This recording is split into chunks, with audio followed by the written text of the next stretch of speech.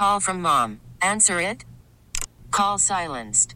Instacart knows nothing gets between you and the game. That's why they make ordering from your couch easy. Stock up today and get all your groceries for the week delivered in as fast as 30 minutes without missing a minute of the game. You have 47 new voicemails. Download the app to get free delivery on your first 3 orders while supplies last.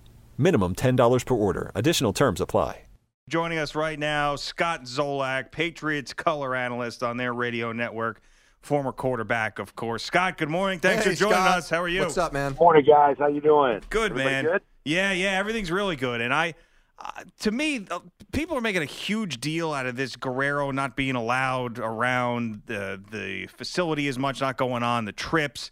Of course, Brady's trainer we're talking about, and Belichick sort of banning him. Is it a big deal to you, the new rules for Guerrero? Nah, not as long as the team plays well and there's no rifts within. And obviously, I think some lines have been drawn, and I don't know if this is a rift with the medical or you have an issue with another player. But I mean, Thomas used Alex forever. You can just still see he plays at such a high level. And that's his new lifestyle. I think that's going to be the next phase of his life after football, is to, how he's going to take care of his body and sort of teach people the way that, he can still do it at 40. Scott, what's Alex Guerrero's official role with the Patriots? What does he do? He doesn't really have an official role. I mean, he's not listed on anything. He's been on the sidelines. He's traveled with the team before. But he's just Tom's personal assistant. And I don't know, I guess you could call him his masseuse.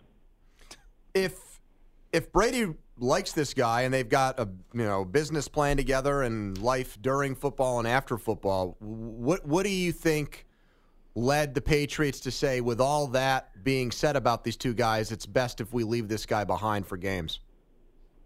I don't know. I mean, that's a good question. I mean, when Tom's right, everything's right? Yeah, that's what I would think. think. Don't want to disrupt that. It's just the rhythm. He's so maniacal, his approach. He's there at 5:30 every day. He's beating all the young guys in, and he's still doing this, and he still has that fire. It's just, I don't know. I think it's if you got other guys going to him and using him, and then maybe coming back into the building and saying that I don't want to do A, B, C, or D because this guy said that it would benefit me to do it a different way. I think that's where you would have an issue. I don't know if that's the case.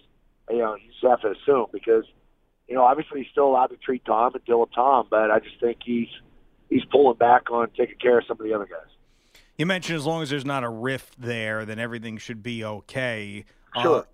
I can't imagine that these two, with all the time they spent together, that this would be that devastating to Brady where you would hold a grudge against Belichick. They're too close to have something be driven between them, especially at this point in the season, right? Yeah, I mean, I've been around these guys for a long time. All they want to do is win, and it's just win at all costs. I just think it's Tom looking for that extra edge.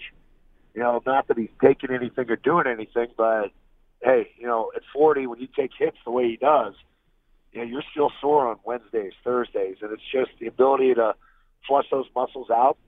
And just if you mentally feel better, you guys know, when you get out of the shower in the morning, nice hot shower, it wakes you up, it gets you going. And I'm sure, if anybody's had a massage, you feel pretty damn good coming out of there. Scott, is this Belichick's decision or Kraft's, both? Who do you think made the ultimate call here on this guy? I think Bill makes all decisions.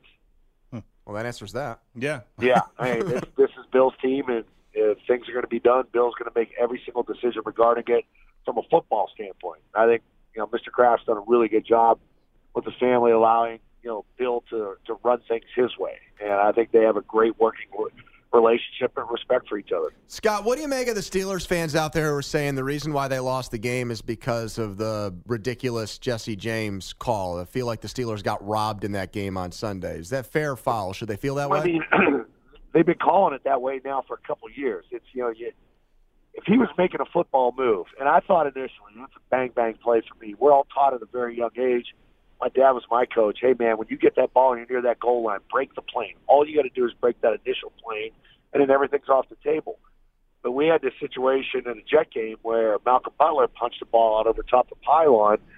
The Patriots ended up getting the ball on a touchback instead of it being, a Jet touchdown. And, I mean, you look at the Des Bryant play, in the playoffs, a there in Green Bay. I thought that was a catch.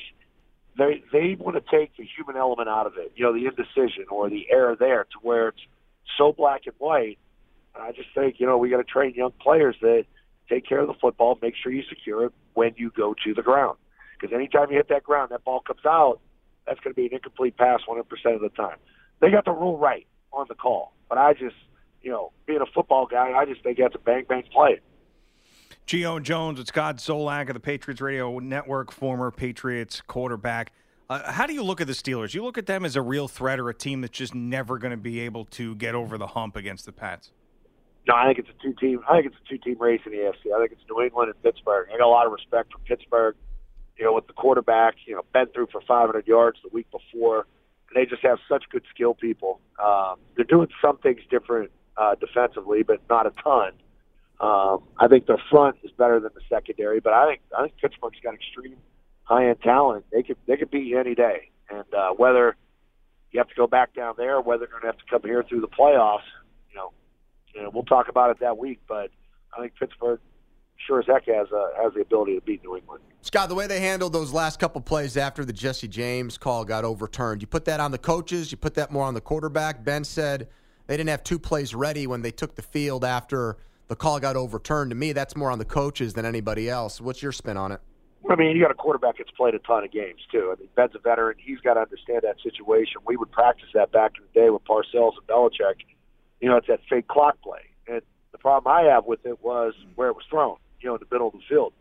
That should probably be a fade route so that either your guy gets it or nobody else gets it. Back corner of the end zone, make a great catch or it's getting thrown out of bounds. And I think that takes some of the error out of it.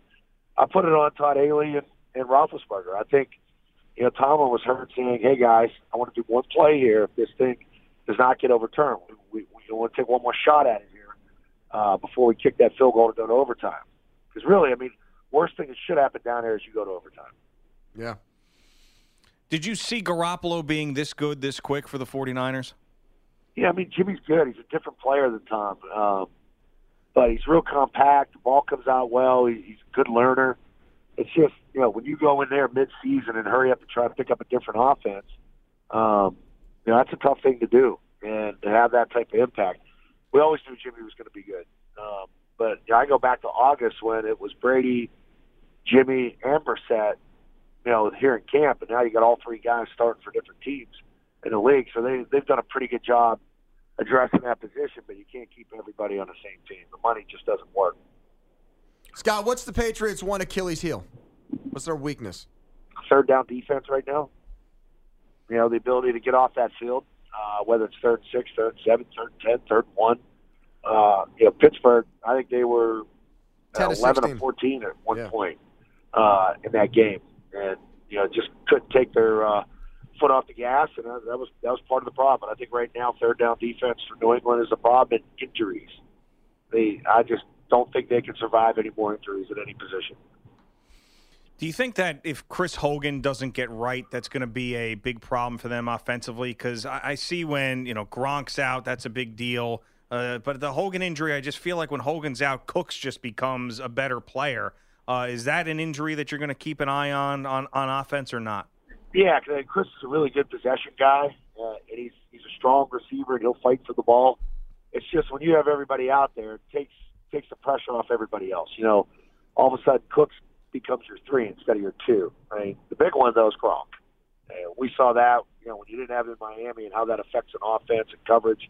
But when you have Gronkowski, Hogan, and Cooks out there, especially the 2 backs, Dion Lewis and James White, you can flex either of those guys out. And both those guys can run routes as receivers, and they're tough to cover when they're at full health. And I think that's the biggest thing moving forward.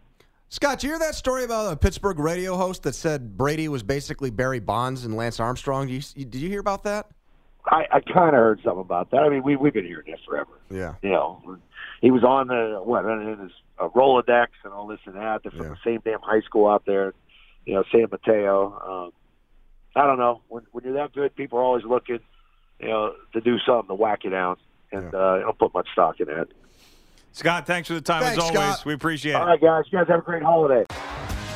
T-Mobile has invested billions to light up America's largest 5G network, from big cities to small towns, including right here in yours. And great coverage is just the beginning. Right now, families and small businesses can save up to 20% versus AT&T and Verizon when they switch. Visit your local T-Mobile store today.